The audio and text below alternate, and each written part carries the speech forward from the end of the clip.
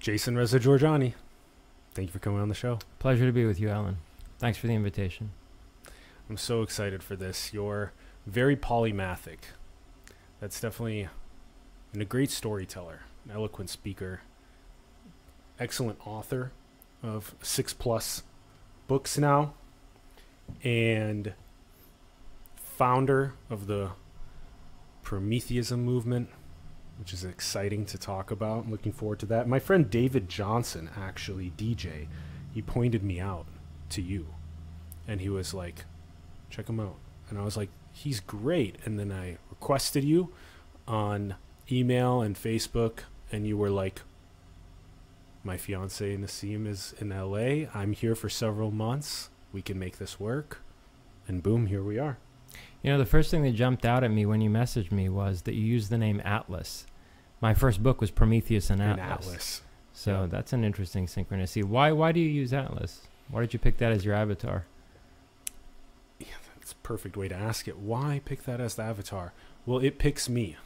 You know? Well, yeah, I understand that well. Yeah. And then it really resonates because, and I noticed that as well with Prometheus and Atlas, was that, in a sense, not only taking on such a great burden of maximizing human potential, but also of having a cartography for who we are, why we're here, where we're going, that type of thing. Yeah. Well, you know, in Prometheus and Atlas, I use Atlas as an archetypal symbol for a kind of post-paradigmatic science, with the idea being that if we pay proper attention to the kind of data that parapsychologists have been amassing for well over a century now, what's at stake isn't simply another scientific revolution like the Copernican or the Darwinian revolution or even the quantum revolution. What's at stake is a scientific revolution that would make us aware for the first time of the way in which our thinking is constrained by paradigms or dogmatic frameworks. So when you're dealing with psychical research, and that becomes a basis for revolutionizing various fields of science and technological innovation, there is the potential there to become conscious of the ways in which the mind is subconsciously or unconsciously constrained by certain presuppositions that delimit or constrain what theories are even possible in the first place, right? So Atlas to me is a vision of a post-paradigmatic science where we can work with different atlases of the world, understanding that our scientific theories aren't mirroring nature. They're not mirrors that are intended to provide us with an adequate representation of nature, where if we polish the mirror, rigorously enough, we'll get a perfect reflection of the structures in the universe. Rather, our scientific theories are really models. And, Atlas is also a term for a model, like the Atlas of the Human Body in medical science. So Atlas to me is post-paradigmatic science, where we can work simultaneously with theoretical frameworks that appear to be contradictory, but that we recognize ultimately only serve a practical purpose. Beautiful. That's that synthesis approach that you and I both prioritize, and that in very many ways it seems like that next step that we are taking with our technologies is enabling those blind spots to be very clearly seen around, well, which cognitive biases do I actually have, and other things around maximizing our both individual and collective potential. And I love the way that you explain the way of how do you take something that seems to be the silos that exist in the, like the analogy that we like making here is for an organism. You take the human body, the heart and the gut and the brain and the liver and pancreas, and all these systems have to have a strong amount of inter-body communication in order for it to function. And on a similar level, we have these silos right now happening between the tech giants in the United States, the geopolitical climate, the US and China and Saudi Arabia and Russia and all these geopolitical entities as well, and the tech conglomerates in China as well. And so there's the data is extremely siloed. It's extremely asymmetric between the users and the corporations. And so in a sense, there's an de-siloification and a decentralization and a sovereignty that happens at the level of the individual, which then enables, like you say, these different, like my map of my data on a social media platform to also be able to talk to the map of my data of my consumer purchase history. That's right. And stuff like that. And at the biological level as well, I have this youthful homeostatic capacity of an 18-year-old. I remember 10 years ago, I could just do everything. And now I'm 28 and I'm like, man, this back thing is crazy. And so at a biometric level as well, right? The cartography of the human atlas, those biometrics as well, to be able to speak with all these other aspects to our lives, these maps interweaving. Yeah, you mentioned sovereignty, the kind of sovereignty that comes with being able to flip between different maps of the world, right? And be more conscious of the presuppositions that subconsciously constrained your theorization before that, right? And I also use Atlas as a symbol of sovereignty in Prometheus and Atlas because, of course, Atlas was the king of Atlantis. Atlantis means the realm of Atlas in Plato's, writings about Atlantis. And so the idea of Atlas as a sovereign, not necessarily as a king of a political realm, but as the sovereign individual who, by being conscious and aware and no longer subconsciously constrained by certain presuppositions, is bearing the burden of awareness and enlightenment and becoming a sovereign individual, right, who is capable of working with different atlases in order to maximize his evolutionary potential. Yes, so well said. Ooh, I love it. Giving even more meaning to what is Atlas for me as well. It's just, thank you for that. That's a super valuable part of the intro of the convo. A place where you speak really eloquently is history, which is very interesting. There's a lot of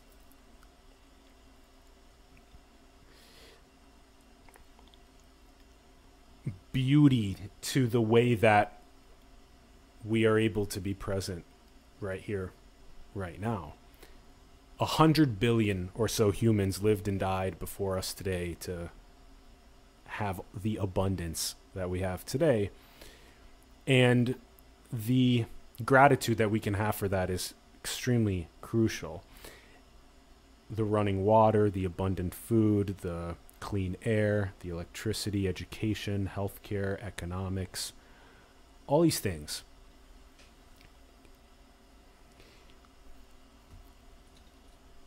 Yet we had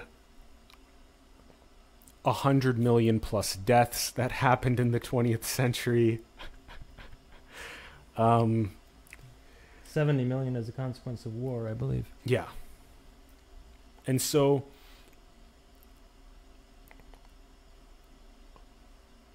there's a lot to unpack about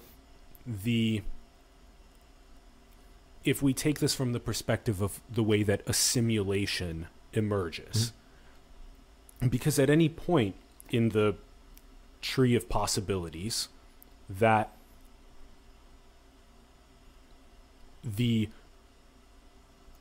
United Kingdom and Europe coming to the North America, if that didn't happen, what would be the difference on a planetary level? A change in any of these major wars could have just completely altered the way that our planet is. And we like to hypothesize that those are all already running in all of the multiverses at the same time as this one. So the question would be something like,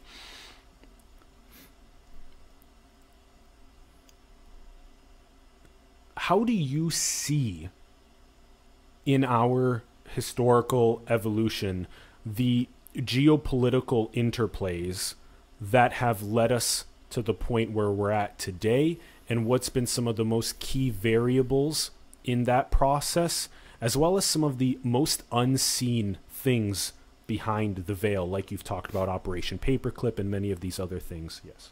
Okay. First of all, it's not clear how different our history, or rather not our history, but how different the structure of our world would be if one or another colonial conquest had or hadn't taken place. And one reason why a very advanced civilization, a civilization which from our perspective would be archontic or angelic or demonic, one of the reasons why they would run a global simulation would be to develop a science of history. And by science of history, I mean you would want to see how much stayed the same depending on the variables that you changed, right? I mean, we might be surprised at how much of the world would be the same if, let's say, the French had conquered North America rather than the British, right? They made an attempt after all. Or, you know, what it would be like if the Roman Empire had never fallen to the barbarians, whatever.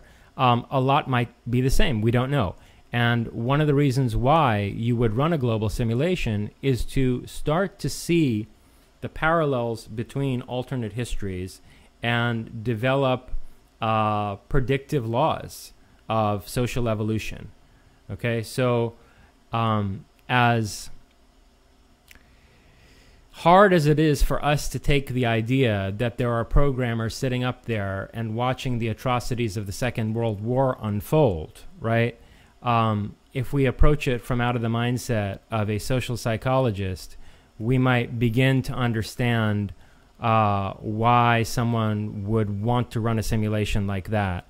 Maybe the things that they learn about law-like developments in history from within this simulation are, you know, data that they're going to apply to social engineering in their own world.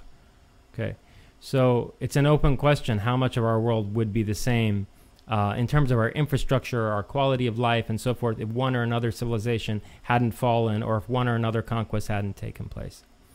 Now, if you ask me, you know, what the key turning points in our history have been, and the ways in which they relate to the question of the esoteric or the occult, what's been hidden, you know, and you know, what transpires behind the veil or behind the curtain of recorded history, I would have to say that it's fairly clear to me that the major turning points in our recorded history were the Abrahamic revelations. That there's a qualitative distinction between pagan religions, whether it's Greek paganism, the Olympian pantheon, or Hindu paganism, or Mithraism.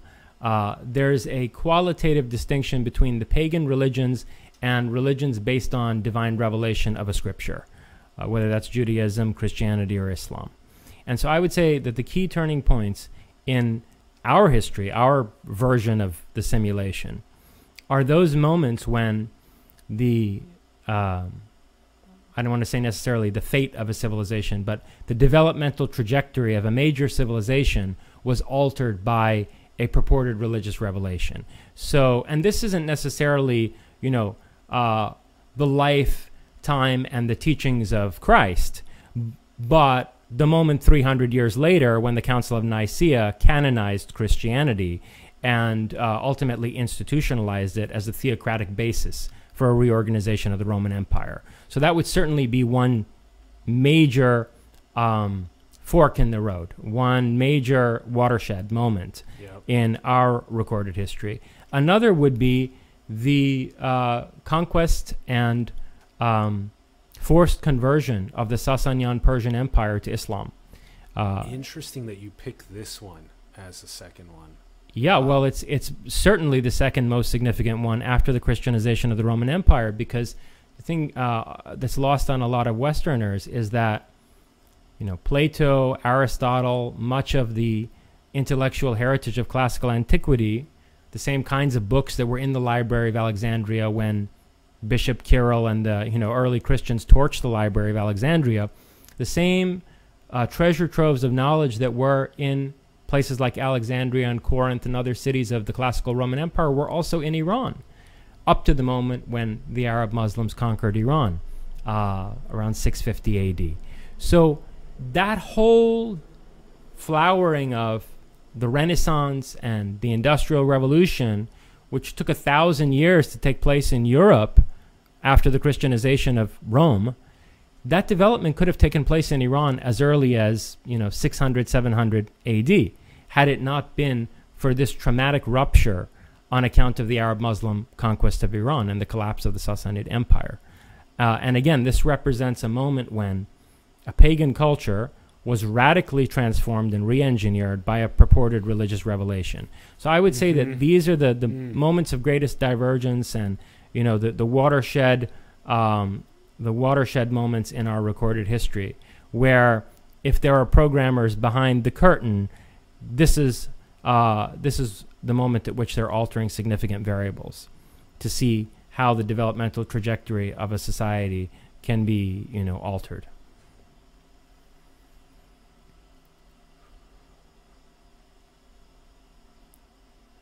It was interesting when you said that the takeaway of a simulation at a civilizational emergence level could be something like the ways that the dynamics interplay between the sovereign agents there that then evolve some sort of social rules and laws around their own sovereignty and the way that their cultural dynamics work. That was interesting because you run that 1 trillion or more times and then you begin finding a meta pattern, and there's a bunch of cool things there. And then it was also interesting when you said that the Zoroaster is such a fascinating, the axial age in general is such a fascinating sort of moment. And of course there's the practices of the Indus Valley especially that run even prior to that, where there's an investigation inward is basically the essence. An investigation into what is the nature of consciousness. And then that leads to also an answer of what is the nature of reality. Is this consciousness eternal? Is it infinitely being colored by these creation designs and these realities?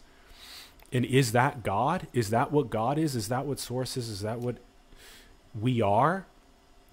And so the profundity of those revelations were in many ways such a pivotal moment. And so it makes sense that you sort of kind of also mention that. Yet at the same time, the Abrahamics have this profound corpus of stories, again, like the parable of the prodigal son is such a one that's so deeply relevant here, where rather than seeking for happiness externally, that we hit a breaking point and we turn inward and we understand that the well of honey is actually located under the rock of that contracted egoic separate entity.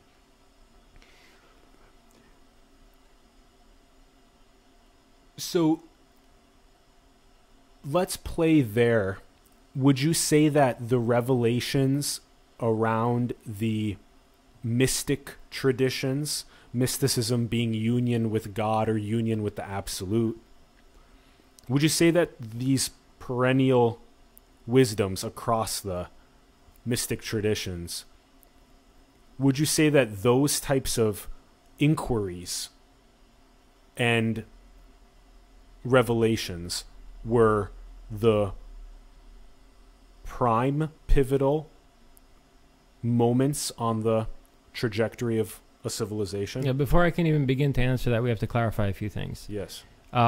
first of all, when you say perennial moments of revelation, it seems to me, and I may be hearing this mistakenly, that you're conflating the sages of what you described as the axial age, coming out of Karl Jasper's analysis of that whole period of history, that you're conflating the sages of the so-called axial age, like Lao Tzu, Zarathustra, I don't know, Heraclitus and some of the other Greek sages, Buddha, that you're conflating those with the prophets who brought religious revelations. Am I hearing you correctly?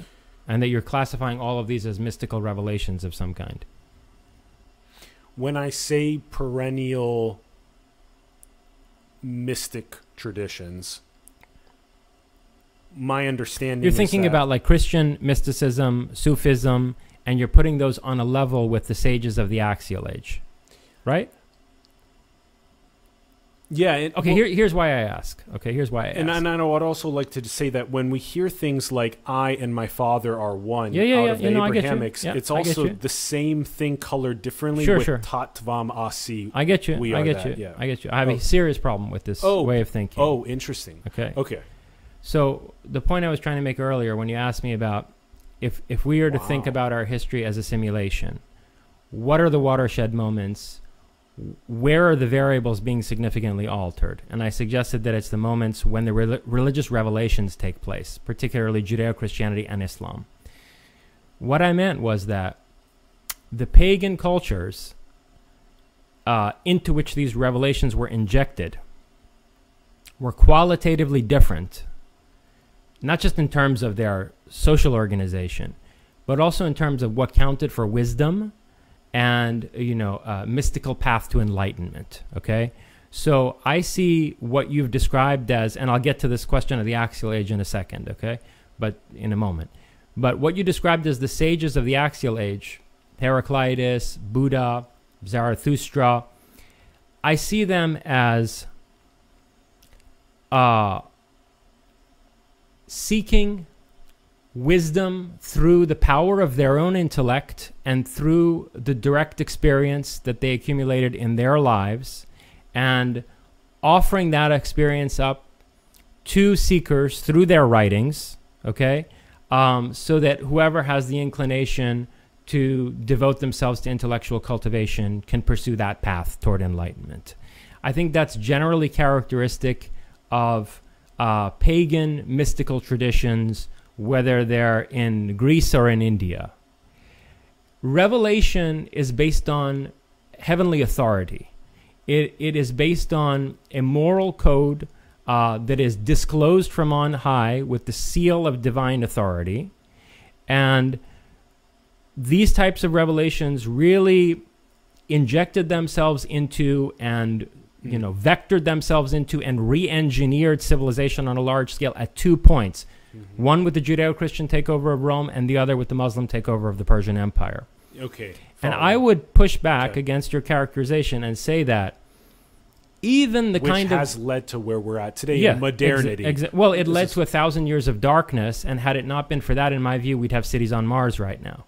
So I would say that, now, the case of Judeo-Christianity and Islam are significantly different from one another. I would say that even the type of mysticism that you see in the Gospels, and particularly in the Gospel of John, is a crypto-pagan form of mysticism. Let me give you a brief argument for why that might be the case. If you look at about 150 years after the time of 150 AD, okay, 150 years after Jesus was supposedly born, you see that all these statues are cropping up around the Roman Empire of a certain Apollonius of Tyana, and there are stories being promulgated about this man's life, and ultimately a very famous biography of Apollonius of Tyana is written by a prominent Roman author called Philostratus.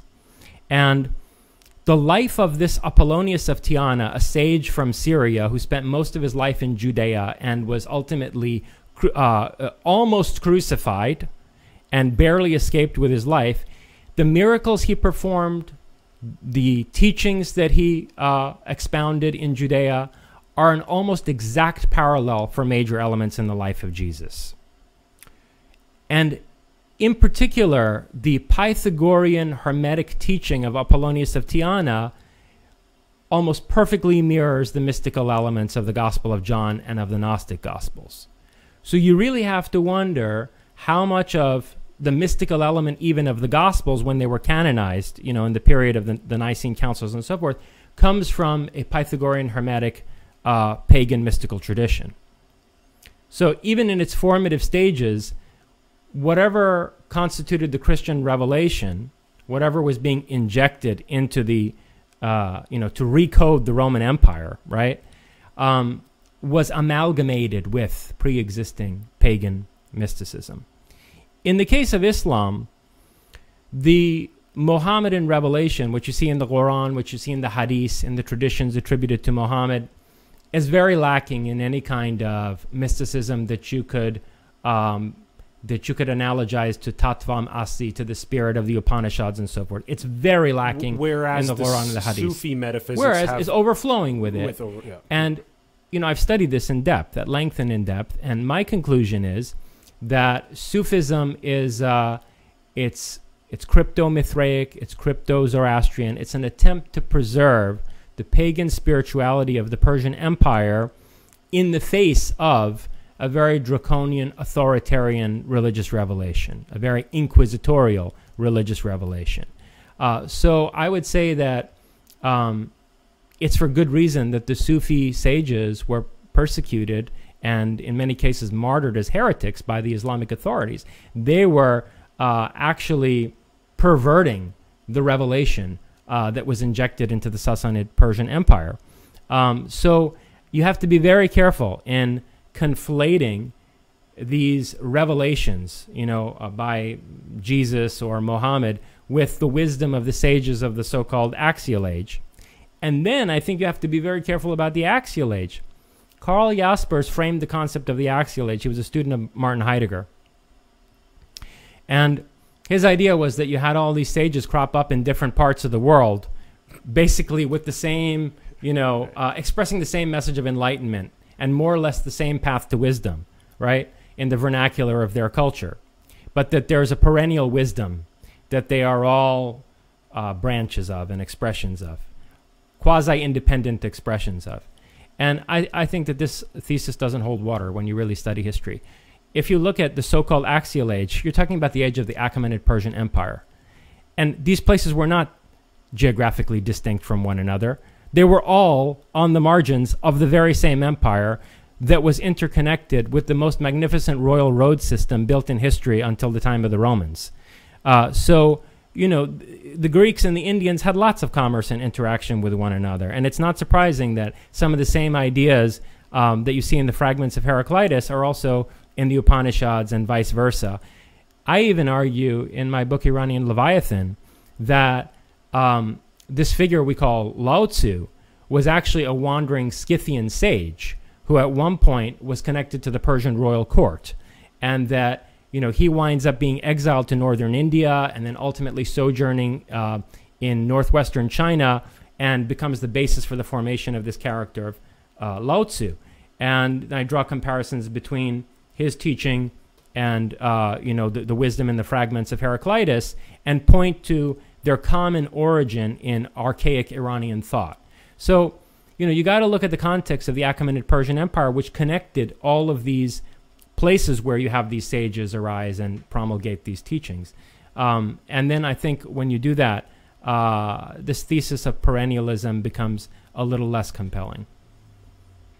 Which is not to say that there isn't some transcendent wisdom that these people were all engaged with, but there's also a lot of very real sociological and cultural connectivity there.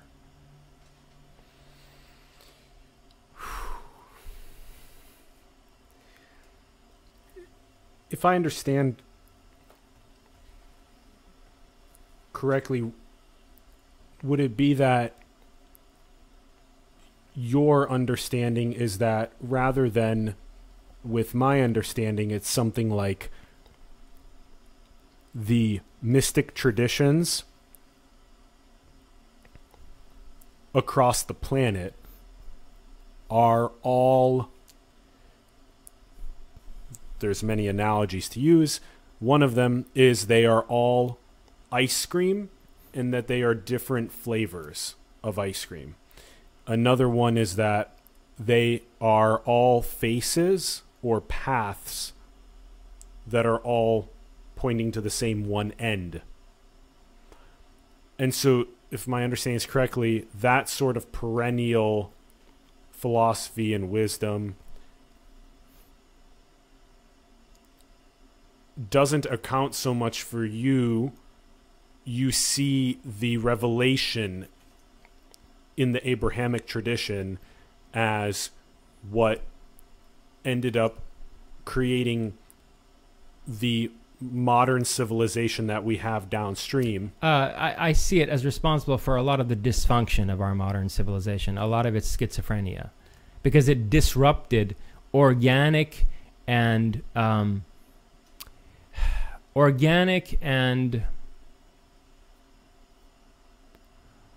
personal paths to enlightenment that you found in various pagan cultures.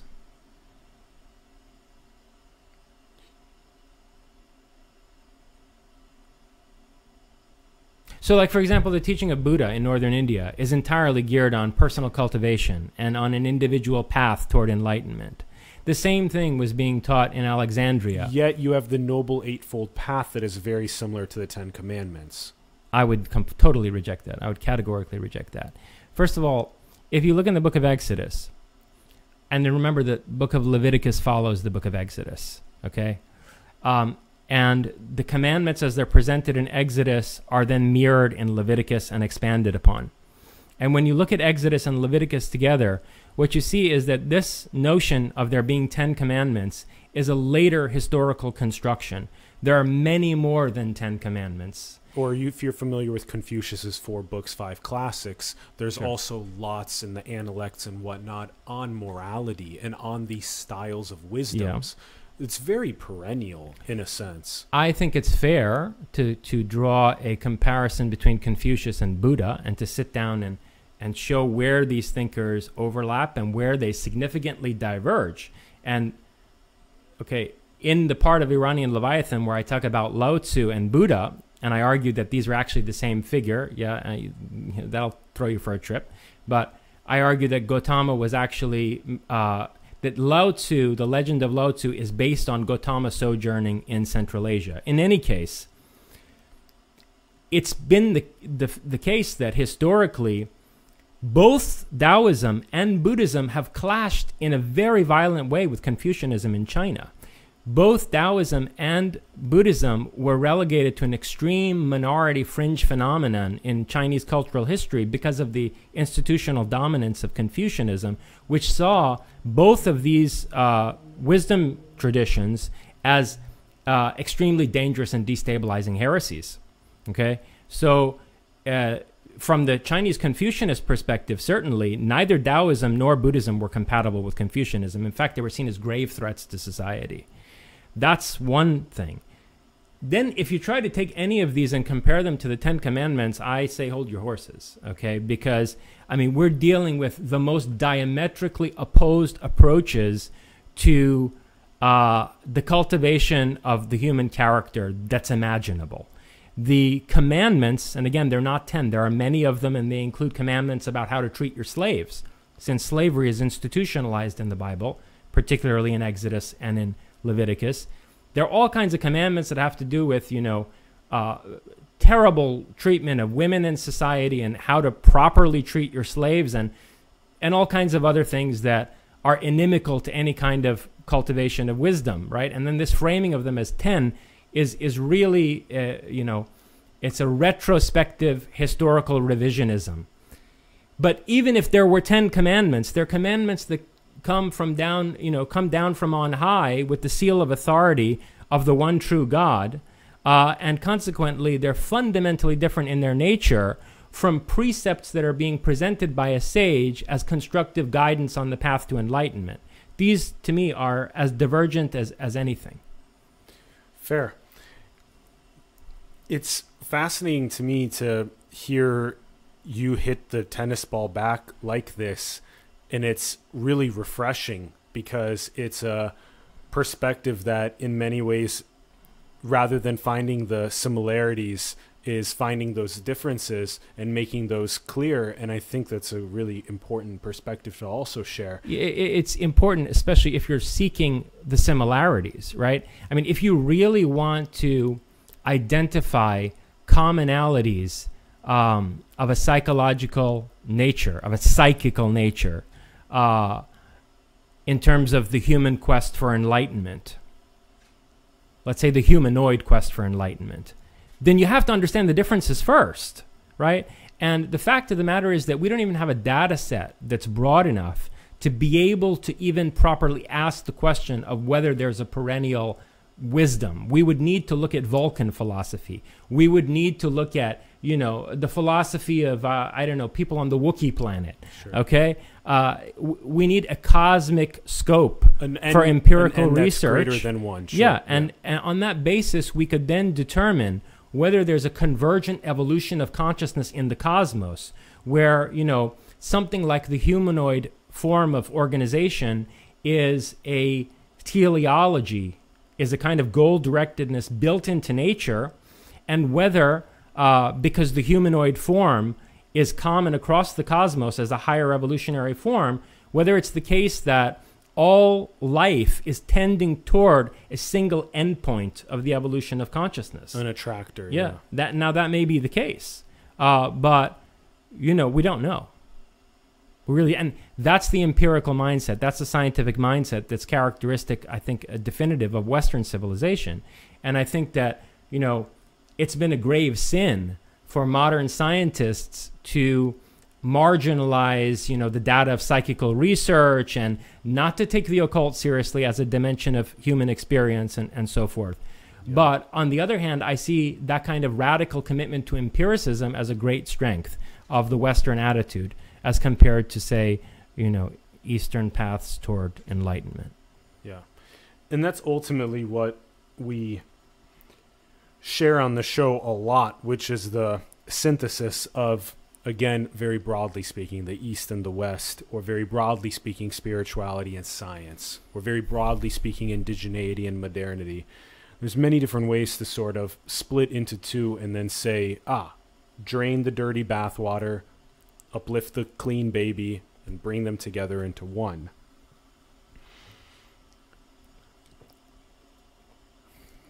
It seems as though even I really appreciate the cosmic perspective of having an n that's greater than one being really valuable here in terms of, let's analyze other secretions of life on celestial bodies orbiting stars that then gain self-awareness and pierce the veil and understand their metaphysics, and then see if it correlates with ours. It's good. That's solid. That's really valuable. It is. And at the same time, in a sense, we are a micro version of that, where you have all of these little cultures that have blossomed across the planet that are all in what appears to be pointing towards the same mountain top. And even the word, in the sense, the words themselves are like God or Tao or Brahman, or even the universal wave function. Like, to a certain extent, it seems to be a source or infinity or eternity. As much as these word clouds have different descriptors around these individual words, the word clouds also have a tremendous amount of overlap and similarity, and that seems to be the mountain top that it is pointing towards. And I do agree that there is this deep style of what's called self-inquiry or self-abiding to what is thought of as the witness or the observer or the I am or the self, which is in a sense the eye of God that we share, that is being colored by different experience. And that's sort of what much of the perennial wisdom points towards. And yet it also points towards things like this being a appearance, this being a dream, this being an illusion, and that the physicalism, the form, as quantum mechanics is sharing with us now, all is no thing, all is energy. Uh-huh. And so it's becoming more and more clear that what we do at night, a third of our lives, we spend a chunk of that dreaming, we simulate a reality, take the first person perspective into it. Jason, for a period of time, becomes Paul in the streets of London in this dream. And he's having some tea, enjoying his time there. And then all of a sudden you wake up and you wonder, well, that wasn't real. That was a dream. Mm-hmm.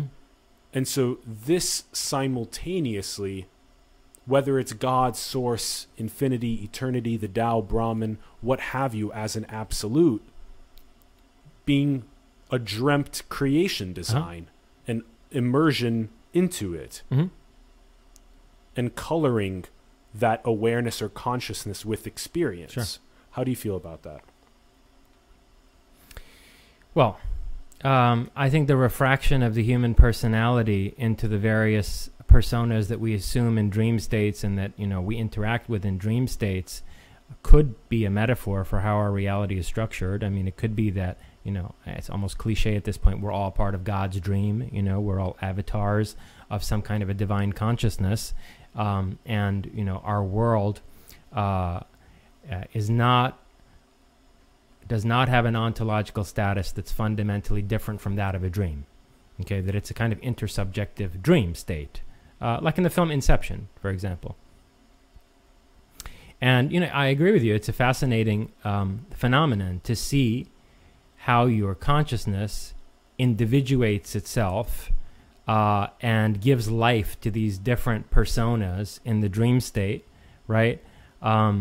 Especially if you've ever had the experience, as I have, of having the same dream continue serially on multiple nights, where it's almost like you're going into an alternate reality. And, there are these personalities there that seem to have a life of their own, right? And yet they're your own psyche, sort of refracting itself in various ways. Sure, I mean, that could be an analogy for how reality as a whole, whatever reality, capital R is, as the cosmos as a whole functions. That's possible. Again, we don't know. Something that I wanted to say in response to your remarks a little while back about the mind of God, within ourselves. In other words, the microcosm that is reflecting the macrocosm, right? The God within us, as it were, right? I'll throw this out there, and we can unpack it if you want to. If not, we could just leave it out there. But I would be so bold as to claim that the only way that we are a microcosm of some kind of macrocosmic consciousness is if there is a convergent evolution of consciousness in the cosmos, and some kind of supraconsciousness from the future is engaged in a dynamic relationship with us. To me, that's the only empirically sensible way to frame the claim that our minds are a microcosm of some kind of macrocosm. But here's the problem. If that's how you want to characterize the relationship between the microcosm and the macrocosm, the last thing that God wants is perennialism. Because God is, quote, God, unquote, is a superconsciousness at the end of history, which is running out of a future. Okay? And so what God needs from us is a broadening of the field of potential experience. So God would want further differentiation and increasing complexity. And therefore, this macrocosmic consciousness at the end of history would be trying to introduce dissonance and conflict and differentiation so as to see what types of new forms and structures might arise, because that being is desperately in need of some kind of change. Okay, that being would be facing suicidal nihilism. And in that case, we would have to save God. Okay, God would need us to save her from suicidal despair. And the last thing that that kind of a divine consciousness wants is perennialism, which is going to level everything and try to make everything seem as homogeneous as possible. That God would want discord and dynamic creative strife.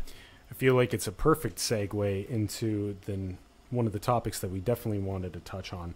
So it may be that as consciousness pierces the veil and awakens to the nature of its reality, that there's a perennial wisdom that emerges there. And what science and technology and engineering are doing is that they are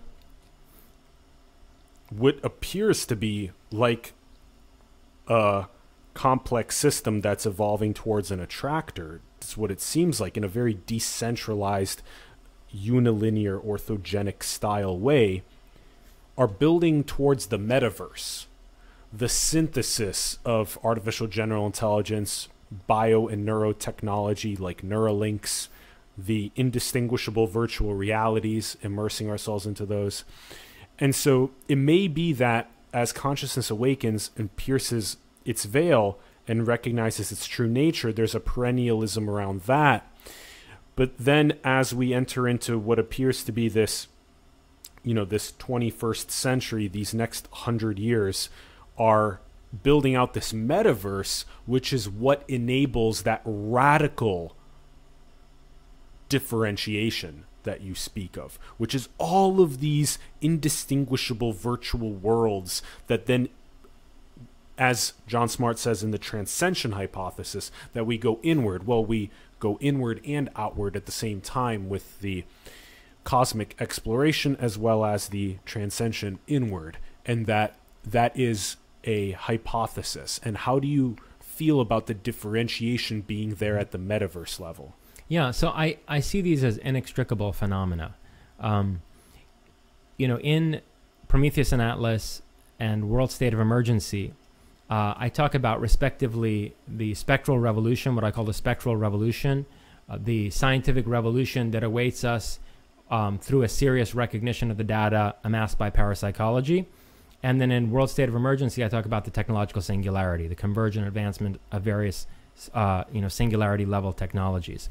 And then in Prometheism, I synthesize these two and talk about them in a comparative way and make the argument that the technological singularity will force us to go through the spectral revolution because, as materialistic as these various technological research programs appear to be, whether it's genetic engineering or the attempt to develop artificial general intelligence, the fact is that if, phenomena like what Rupert Sheldrake calls morphic resonance in biology are real, or if telepathy and psychokinesis are real, genetic engineering researchers and AI researchers are going to run into these phenomena as bottlenecks in their R&D programs.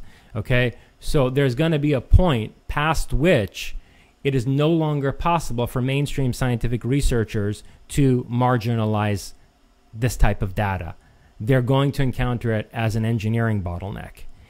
And so I really wouldn't draw any legitimate distinction between the full flowering of the technological singularity and a society where our latent psychic abilities and our spiritual potential, if you want to put it that way, is fully recognized. I mean, these are ultimately going to be inextricable from one another. Yep. We cannot successfully navigate the technological singularity without also going through what I call the spectral revolution. And vice versa. And this is my problem with a lot of, how can I put it, overly transcendental Eastern paths to enlightenment and wisdom, is that, sure, there is a meditation protocol for the cultivation of siddhis in Tantric Hinduism or in Vajrayana Buddhism, right, where you have these lamas that develop various siddhis. or tantrikas that, cultivate various cities, superpowers as it were. But they do that with nothing close to the rigor and exquisite competence and trainable repeatability that the cultivation of these latent human abilities will have on the other side of the spectral revolution. And that really adequate scientific empirical grasp of telepathy, clairvoyance, psychokinesis that's going to come from grappling with these phenomena in the course of AI research or genetic engineering research is just on a whole other level than what's been achieved through the course of various mystical paths to enlightenment in the East. And so I would say that, to go back to the Faustian and Faustian futurism, that in a way, although it is a kind of devil's bargain, it's the Faustian path toward enlightenment that actually is going to allow us to delve most deeply into the hidden capacities, of the human spirit.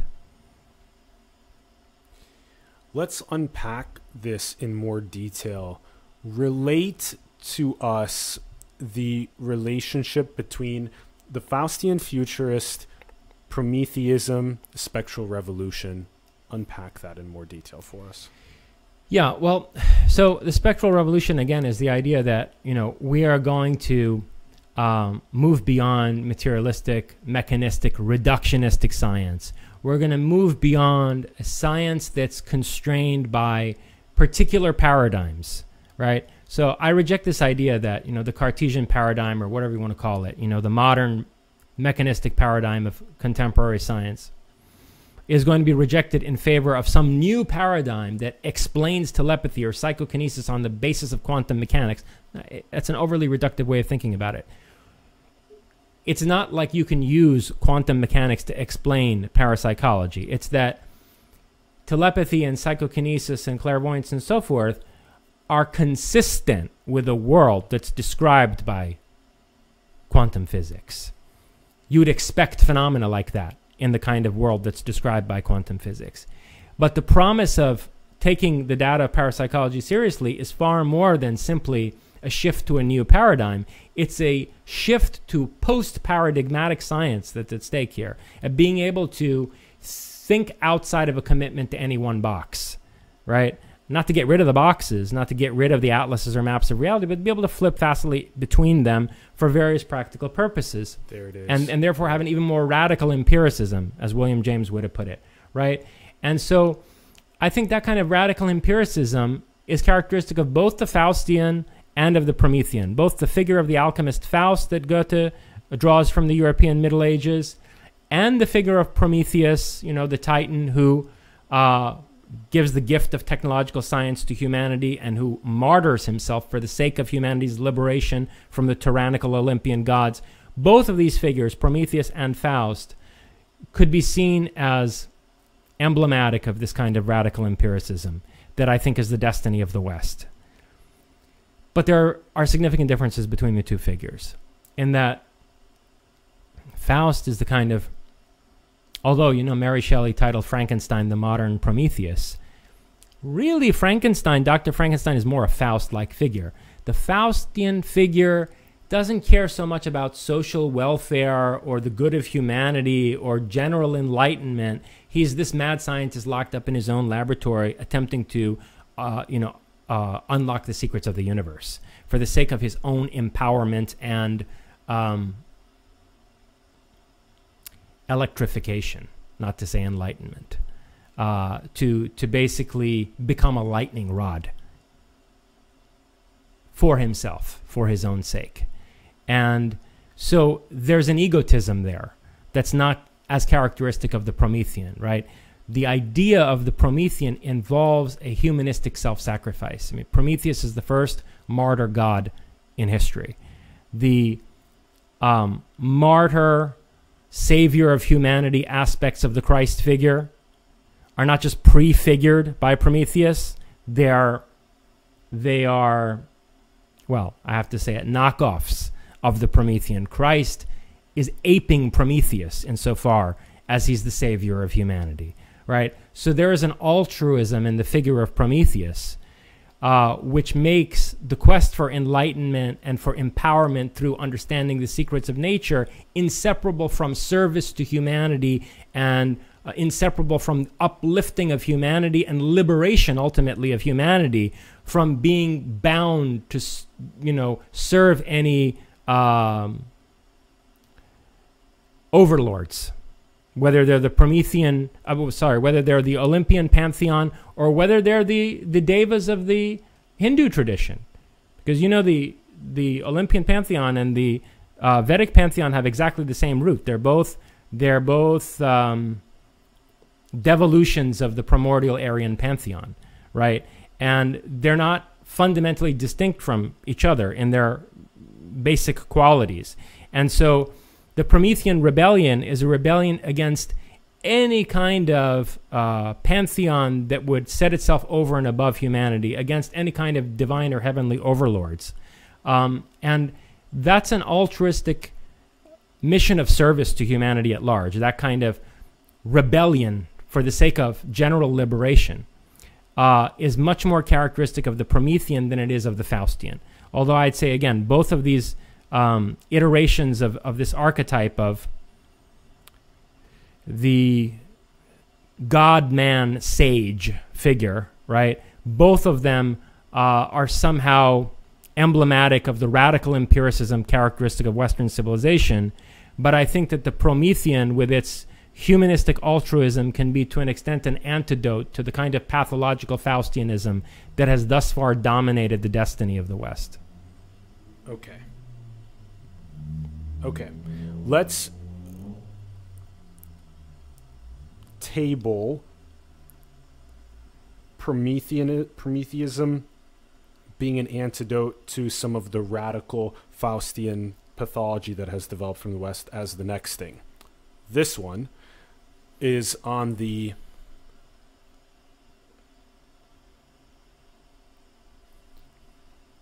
in that spectral revolution, in the idea of, as is currently being popularized by Elon Musk with Neuralink, the idea of being telepathic and all of these other both parapsychological phenomena that you spoke of earlier, as well as in the mystic traditions and even in the human development and psychological development, it's from ego to the social and ethno and world level, and then you get to these transpersonal and non-dual states.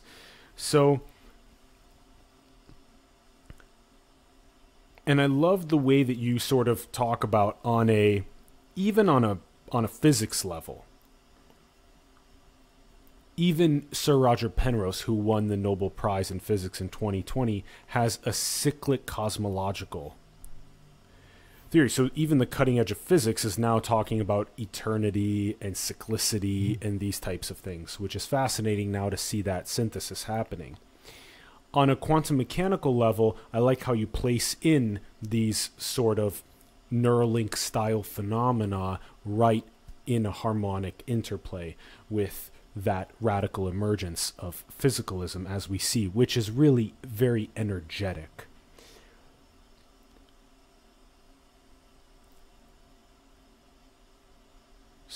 And also the ability to shift between these maps for whatever uses we want is really cool. I'm vibing on that a lot.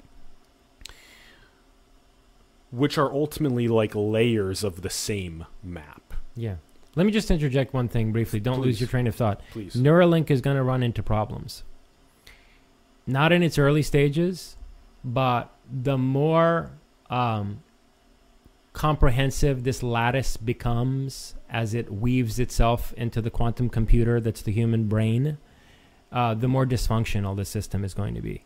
Because it's not taking into account what they're going to initially call anomalous data transfer. They're going to see that telepathy takes place all the time on a subconscious level. Clairvoyant impressions take place all the time on a subconscious level. People are reacting to impressions that they have that they're not consciously processing, that are not being processed through the recognized five senses, but that are being processed by the quantum computer that's the brain. And so there are going to be glitches in the Neuralink system, the more advanced that it becomes, that are going to force the engineers that Elon Musk is funding to look seriously at the same type of phenomena that parapsychologists have been studying for a century. I would go out on a limb and predict that that's going to happen within the next 15 to 20 years. Yeah. It's inevitable that in the next couple of decades that science and spirituality are going to come into this much more deep synthesis. And what you just listed is absolutely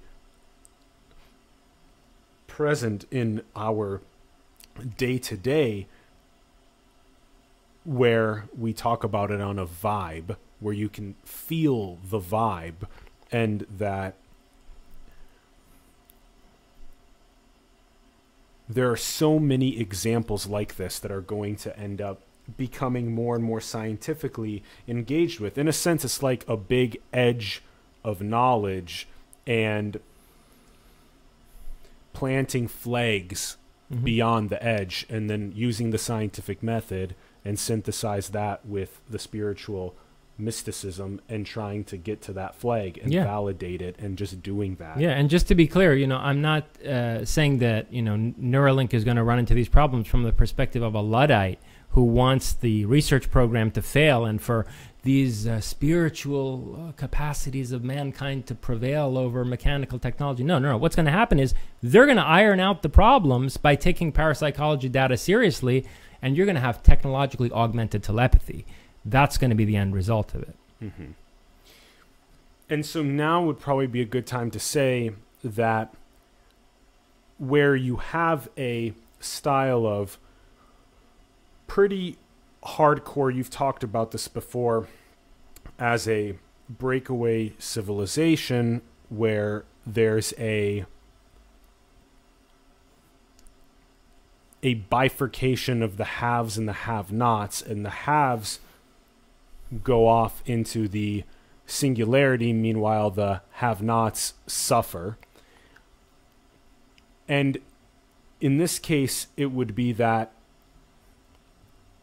would it be that then Prometheism is trying to get the roots of which we are collectively harmonizing on to be of the greatest ethics and morals and wisdoms, so that we can all enter into the singularity or the recursion. Yeah, or Prometheism is an attempt to make sure that there isn't this radical bifurcation of human society, and that there isn't an attempt made to disempower humanity at large.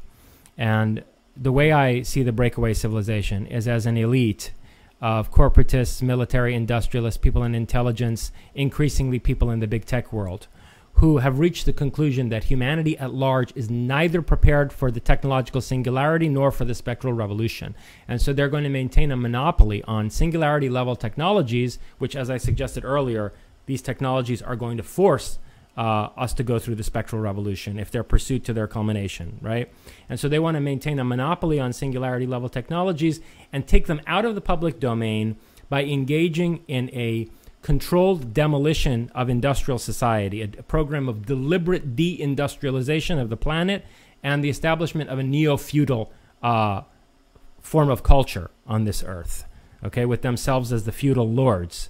And so, look, it's a tall order for us to prove them wrong, because if you look at the state of society today, I think a very strong case can be made that people are neither prepared for the technological singularity nor for the spectral revolution, right? So defeating the breakaway civilization is about demonstrating that there are at least significant groups of people who are capable of presenting an achievable vision of social reorganization that will allow us to constructively navigate both the achievement of singularity level technologies in a way that won't compromise human individuality and creativity, and also to navigate the spectral revolution, to navigate the recognition, mainstream scientific recognition of ESP, psychokinesis, without winding up with something like the Salem witch burnings again and mass hysteria, where your neighbor is accusing you of hexing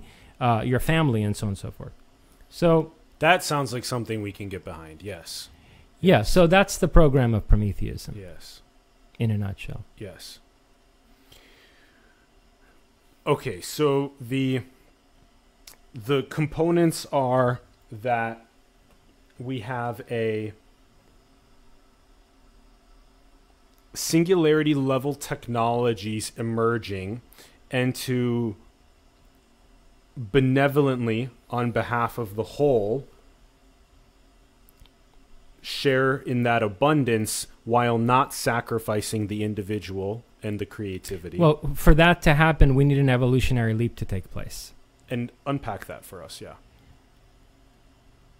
Evolution always involves selection and selection against. Evolution is a harvest, right? I mean, in nature is brutal.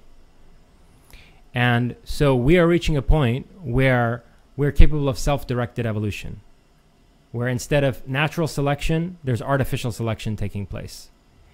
And Prometheism is a way of thinking that's opposed to some occulted elite being the arbiters of selection and self-selecting a group of corporatists, military industrialists, and so forth to have a monopoly on these technologies and these techniques when we talk about psychical cultivation, right?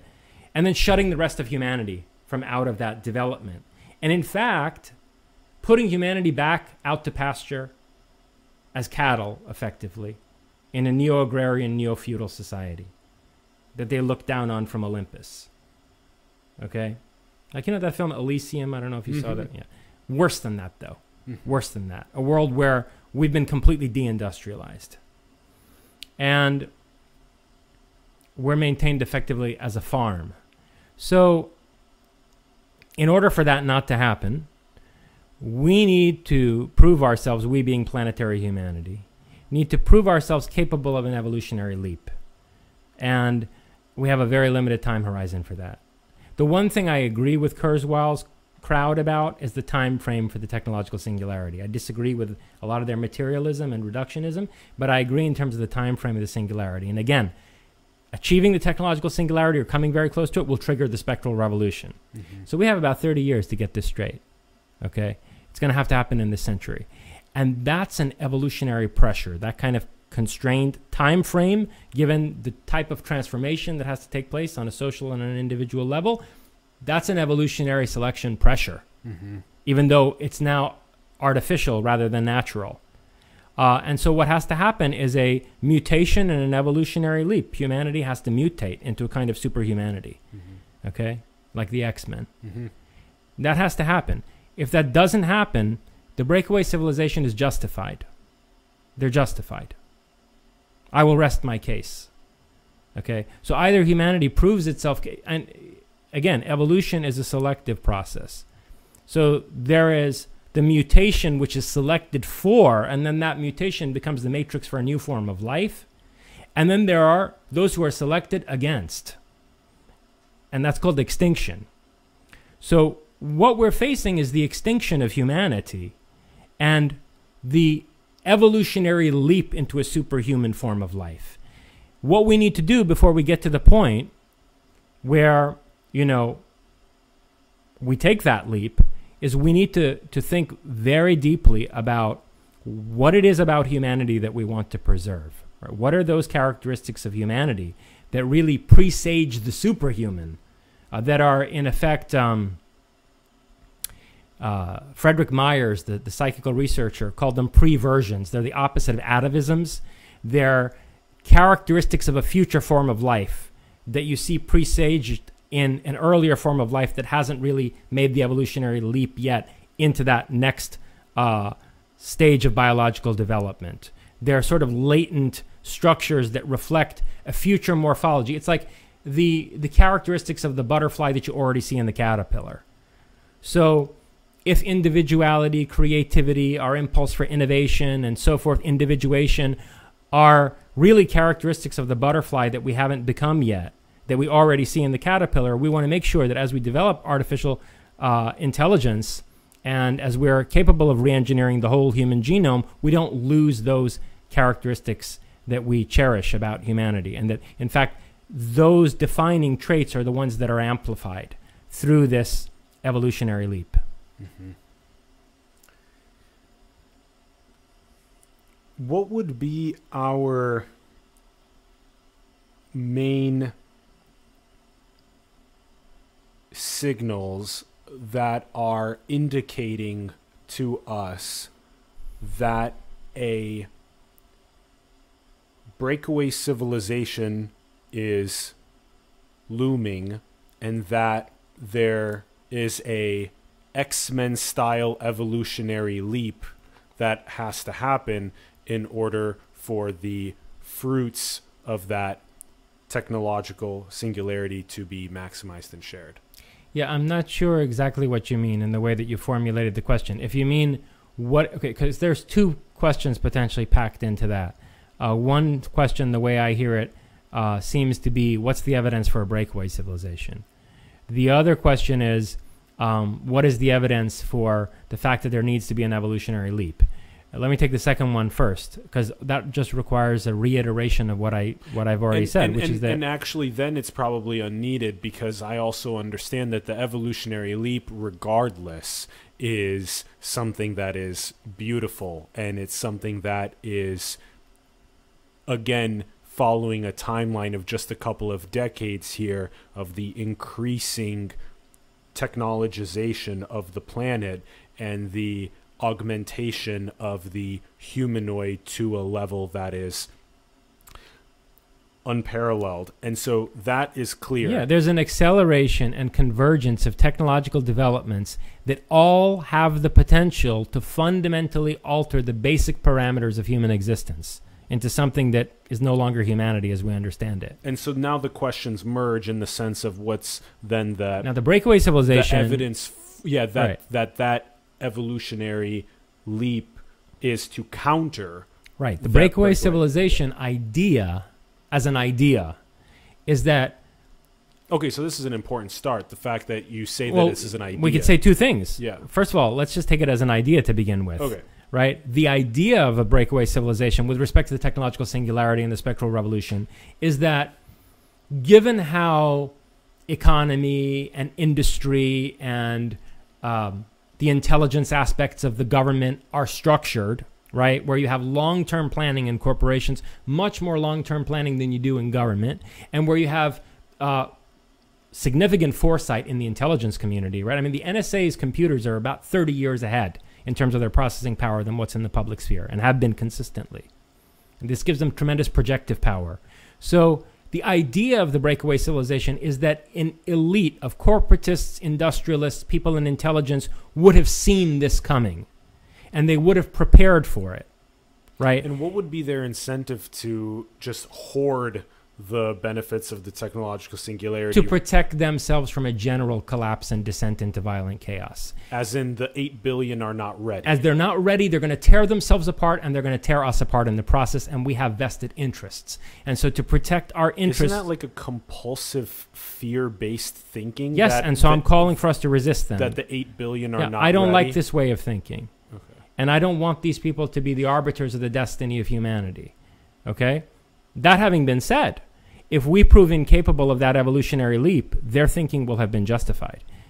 Okay, and to prove capable of the evolutionary leap is to... Right. Now, that's the idea of a breakaway civilization. The empirical case for a breakaway civilization, is something that, I mean, the proof is in the pudding. You have to really lay it out. And in an essay I wrote called Black Sunrise, which was published in my anthology Lovers of Sophia, I present evidence for a secret industrial development program that extends into a secret space program from the time that the basically brain trust of Nazi Germany was imported into the United States through Project Paperclip. That in 1947, when the Central Intelligence Agency, which was, by the way, co-constituted through absorbing the entire Nazi German Eastern European spy network, when the CIA brought all these thousands of Nazi scientists into the United States, not just rocket scientists, as we're often led to believe, but all kinds of social engineers and psychologists and so forth. And when the corporatists who were funding the Third Reich from North America, people like Ford and the Carlyles and the Astors and the Rockefellers, Rockefeller... you also gave evidence for J.P. Morgan. And Rockefeller and J.P. Morgan were the principal financiers of Nazi Germany from out of New York.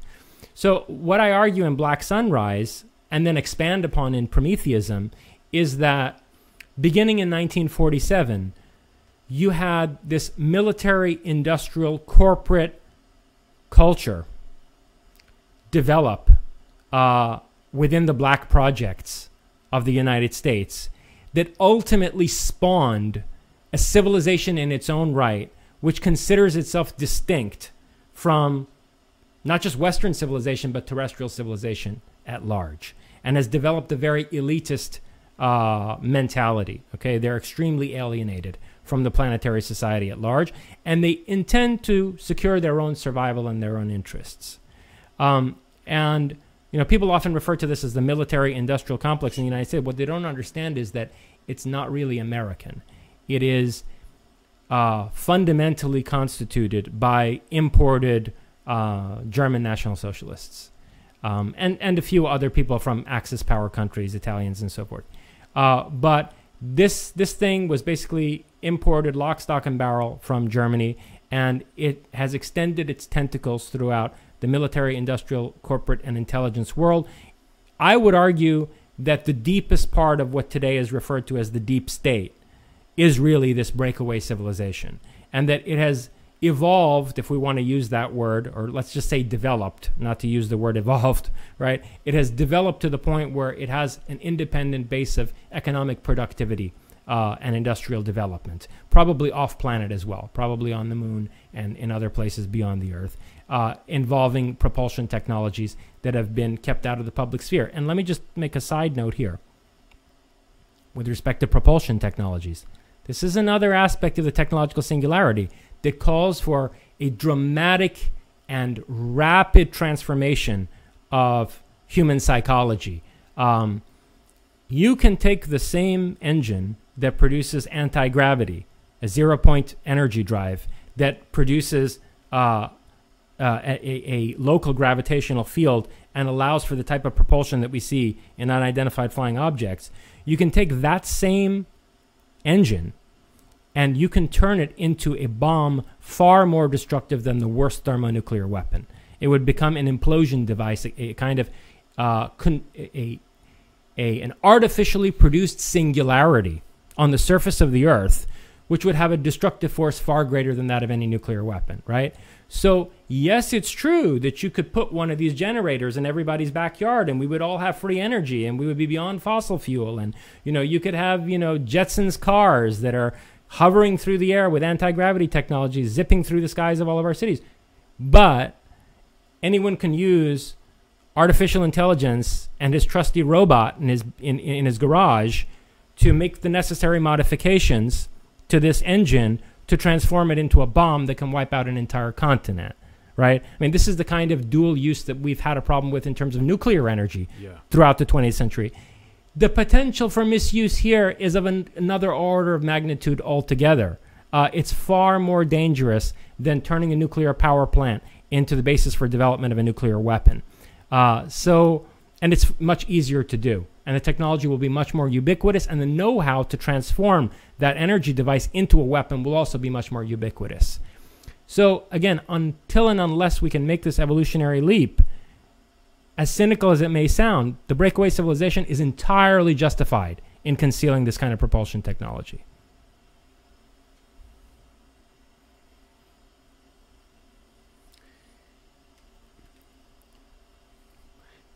Is there a...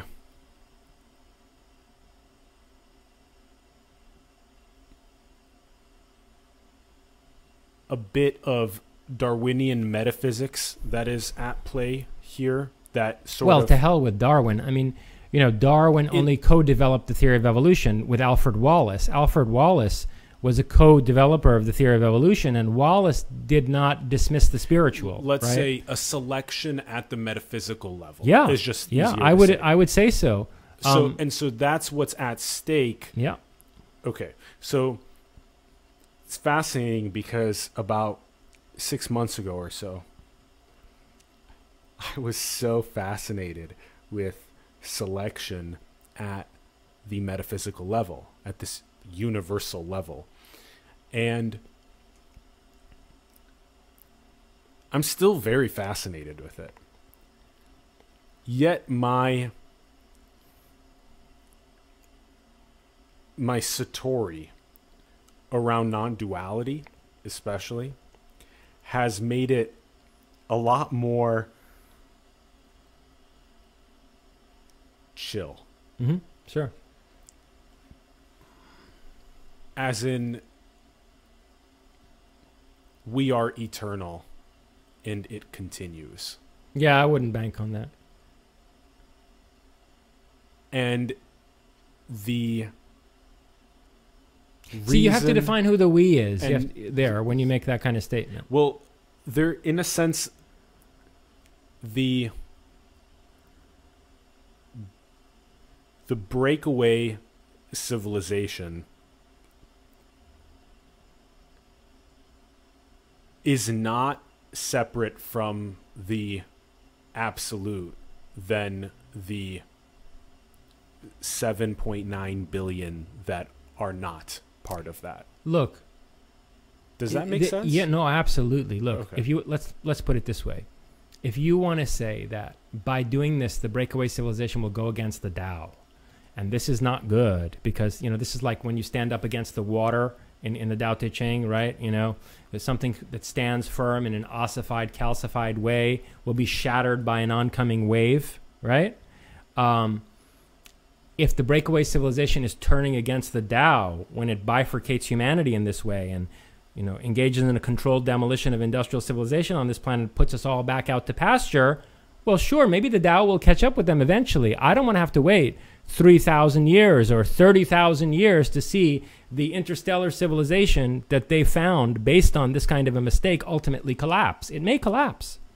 It may be disharmonious. It may be built on a fundamental disharmony, on an Achilles heel, that ultimately leads to its demise. I would rather prevent that whole devolution from taking place. And if I may also provide another framework that is multi-layered to see how it resonates. In the most absolute sense, everything is already indescribable perfection. In the most absolute sense. We already are perfect, whole, complete, unconditionally free. That's a very consoling thought. It's one more layer. Yeah. The next layer is a very dualistic concession to that non-dual, which is that there are very clearly a yin and yang that are in flux, in an ascension towards an attractor. And that, in this case, we could, in the story, portray the breakaway civilization as that dark, and that these 7.9 billion taking this evolutionary leap as the light. And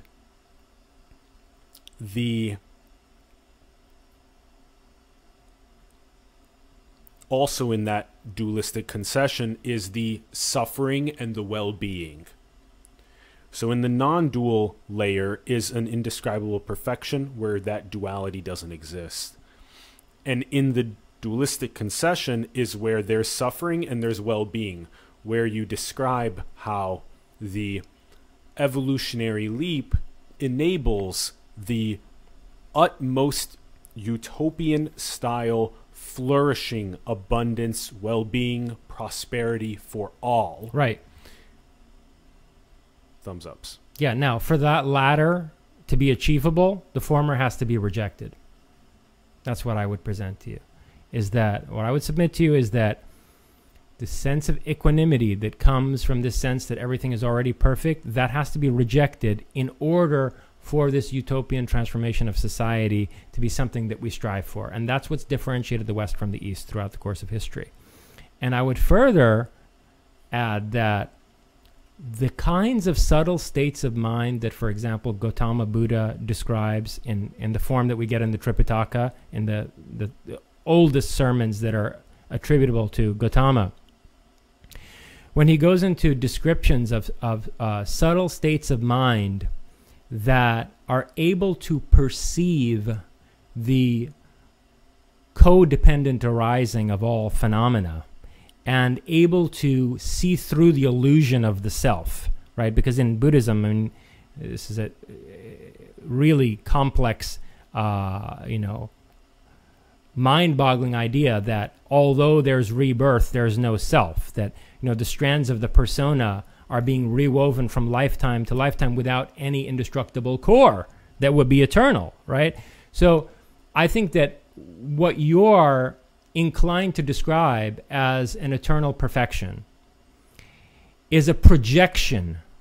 It is a psychological, moral projection, valuation that you are coloring a much more complex and ineffable experience with. Okay, the experience that you're projecting onto when you describe the infinite perfection of the present moment is the experience of what Gautama called codependent origination and no self. And this is where the big break happened between Buddhism and Hinduism, is in this critique that Gautama leveled both at the idea of an imperishable eternal self and at the idea of a cosmic consciousness that's abiding and perfect, namely Brahman. So, Buddha, I think very rightly, deconstructs this mirroring of the Atman and the Brahman and says that both of these are projections onto something that is truly ineffable, unfathomable, okay? And that I don't want to call it a thing, that no thing, I mean, that's the nothingness, the shunyata, the no thingness. That no thingness, that which is ungraspable, is a state that the mind is introspectively capable of entering because our minds are quantum phenomena. And it's the nature of quantum physical processes that we are proprioceptively experiencing in that state. Your description of it as perfection in the present moment, or infinite perfection, or what's eternally beautiful or complete, is a human moral projection onto it. It's a moralistic human projection onto it, which gives you a sense of tranquility and groundedness. And Buddha, I think, rightly tried to take that ground out from under people, okay, and make them enter the void. And I am very much aligned with him on that. And I think that it's interesting when you look at Martin Heidegger's thought, the last great thinker in the trajectory of Western philosophy, you see that Heidegger's meditations on nothingness very closely converge with what the Buddha is saying, with the huge difference being that the primary concern of Heidegger's philosophical thought was understanding the essence of technological science. So that trajectory where, Heidegger's meditations on nothingness converge with Buddha's deconstruction of substance and the permanent and the eternal, that convergence between the East and the West is, I think, exactly where we need to go, in the intellectual and spiritual sphere as we try to navigate the technological singularity and the spectral revolution successfully.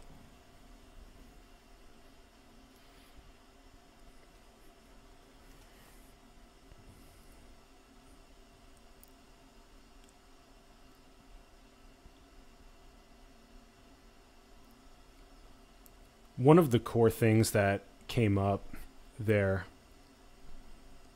was that this agentless, attributeless, metaphysical zero, absolute, is. It just is. And this is the appearance. Sure. That's a horrifying experience, though. If you ever actually had that experience, it's not really consoling. What makes it consoling is a human projection onto it. I completely disagree. My take on it is that is the piercing of the veil to the source that enables the absolute highest morality to channel through. And so that inward path, whether it be the Atmavichara, the self-abiding, or whether it be the parable of the prodigal son, or any of these, again, very perennial wisdoms of going all the way inward to the source, it creates a very natural, wu-wei, effortless action in all of the tantric path, that sahaja samadhi, where you weave your realizations into the social fabric of the dream, of the illusion, of the appearance. Now, I purposely gave these layers where there's the most non-dual layer, and then there's the layer that is the dualistic concession. And in doing so, it paints a landscape that is true simultaneity, in a sense. And I definitely feel and resonate with how you say that in the dualism, to completely reject the non-dual makes this hyper awareness towards the absolute, architecting toward the light, that evolutionary leap that's needed. Yet at the same time, I recognize that what is most true in that simultaneity is the non-dual, and also what is true is that when the piercing of the veil to the source occurs, the natural flow, just like with me and so many others, is a effortless action, a wu-wei that comes through to do those light architectures that are needed in that dualistic concession to make that evolutionary leap that then makes a much more harmonic technological singularity. Does that make sense? Yeah, I understand what you're saying. I think that it does not necessarily follow from experiencing that what you described as simultaneity. It does not necessarily follow that you will live a life you could characterize as wu-wei, and that kind of attitude, fundamental attitude, is the only one that's going to be able to allow us to successfully navigate the technological singularity. In fact, I would go so far as to suggest that an overemphasis of that kind of an attitude, which again doesn't necessarily follow from a direct experience of what you're calling simultaneity, that kind of attitude could be really deleterious. And, you know, there's a reason why Chinese civilization did not lead to the technological singularity. And it's probably related to the reason why Chinese civilization should not be allowed to determine the ways in which we design policies that allow us to avoid the most dangerous pitfalls that we could face in the course of the technological singularity. You know, this is why, again, I reach back to Prometheus as an archetype. I agree with Martin Heidegger that the solution has to come from out of the problem. That the problem, the challenge that we face, the challenge that Western man has forced the rest of the planet to face through this world-enframing, world-colonizing technological science, that challenge cannot be adequately addressed from out of the metaphysical resources of another culture or civilization. It has to be transformed in its own essence. And so we have to go back to the Promethean fountainhead of technological science in order to bring about an inversion and a reorientation of the techno-scientific from a mindset that's based on instrumentalization, on domineering control, into a mindset that expresses that other dimension of techne that the Greeks understood, namely poesis, or poetic creation, creativity, the kind of innovation that's inseparable from the arts. And you see this complementarity of techne as technical control and techne as poetry, in effect, in all of the great Renaissance men throughout the course of the history of science and of the arts, all the way from Leonardo da Vinci to Nikola Tesla. So this is one of the reasons why I reach back to the Promethean, because I don't think that the Wu Wei attitude is what is going to save us from some of the most horrific prospects intrinsic to this evolutionary moment in our history. I think we need to transform the salvation, the salvific force has to come from out of the danger. Okay, it has to come from the same matrix, the same metaphysical ontological matrix that gave rise to Western technological science.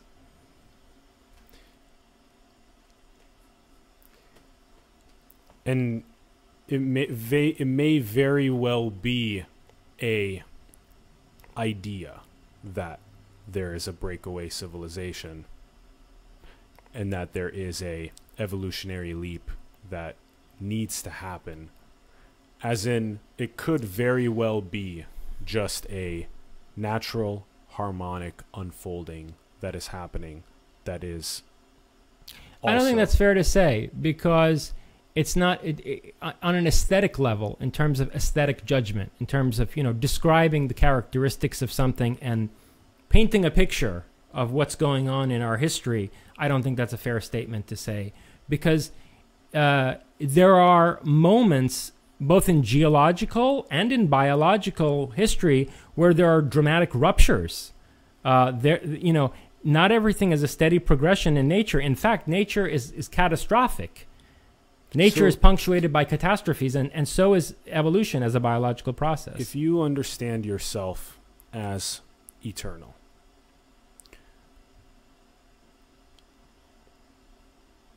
then what at this moment is lacking? Everything. Everything is lacking? Yeah. Because that conception is so vacuous that everything is lacking. If you understand yourself as eternal, in the sense that through that understanding, you are completely satisfied and achieve total equanimity, so that you don't strive for anything. See, but that's not what happens. It's not the middle path, or the middle way, or the tantric path, or sahaja samadhi, or the Goldilocks zone. Any of these understandings is all about taking what happens when you go all the way to your source, and it's a very natural I understand exactly expression of it towards those light architectures that we're talking about. As in, this expression of source is not going to stop. It's not going to stop suddenly undergoing the process of bringing these biggest questions to Los Angeles and doing these other media projects around the enlightenment and the awakening of civilization. It's not just going to stop because, non-duality, fantastic, now I do nothing. No, I get you. That's a very straw man perspective on non-duality. Well, and that's not what I'm saying at all. It's a middle way, right?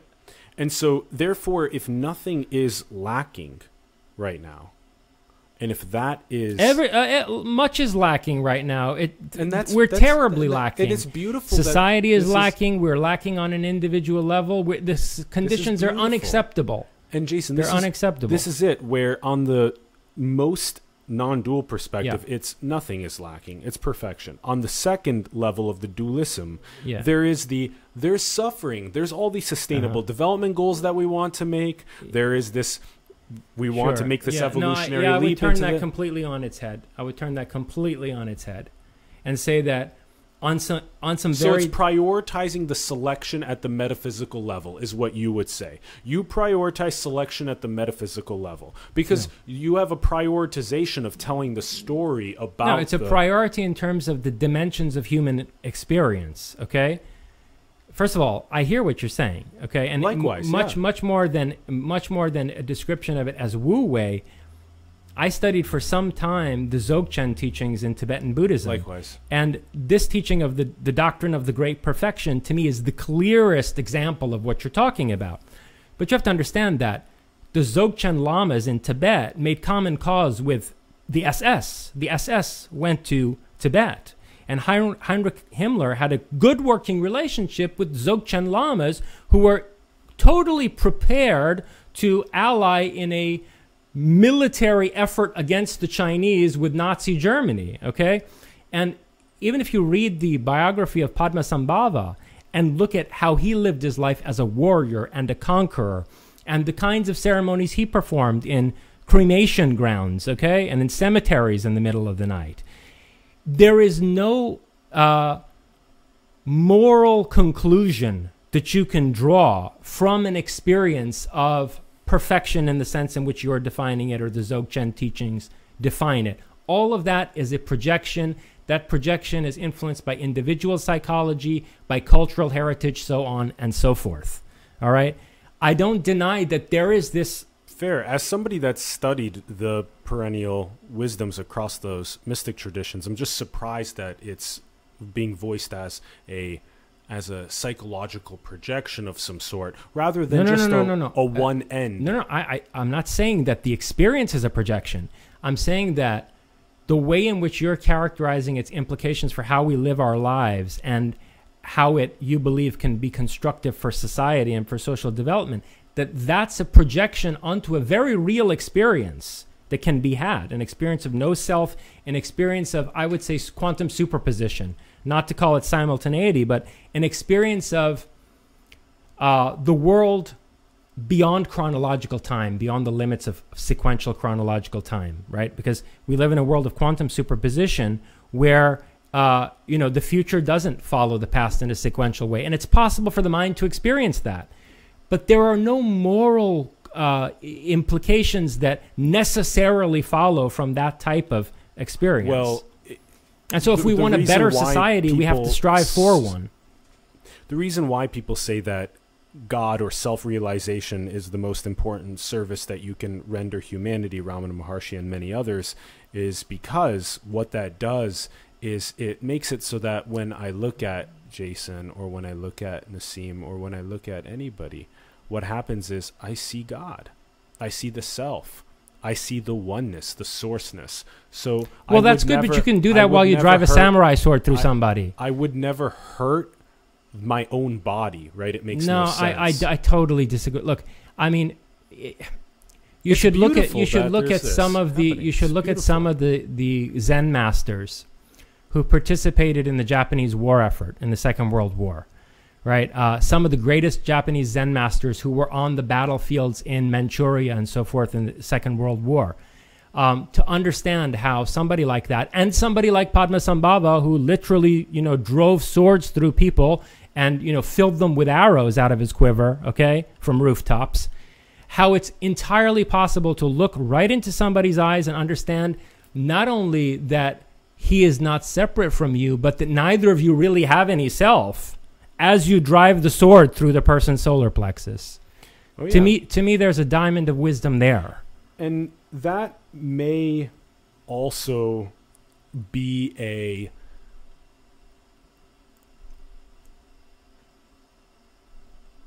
a story that indicates something unique and special to the contribution of the conversation and collective. Absolutely. Also, that the simultaneity where there's a recognition of all these layers that we've been talking about happening, where there is a perspective of a breakaway civilization, the perspective of the quantum leap or the evolutionary leap that needs to happen in order to maximize prosperity into the technological singularity, while simultaneously everything is. It just is.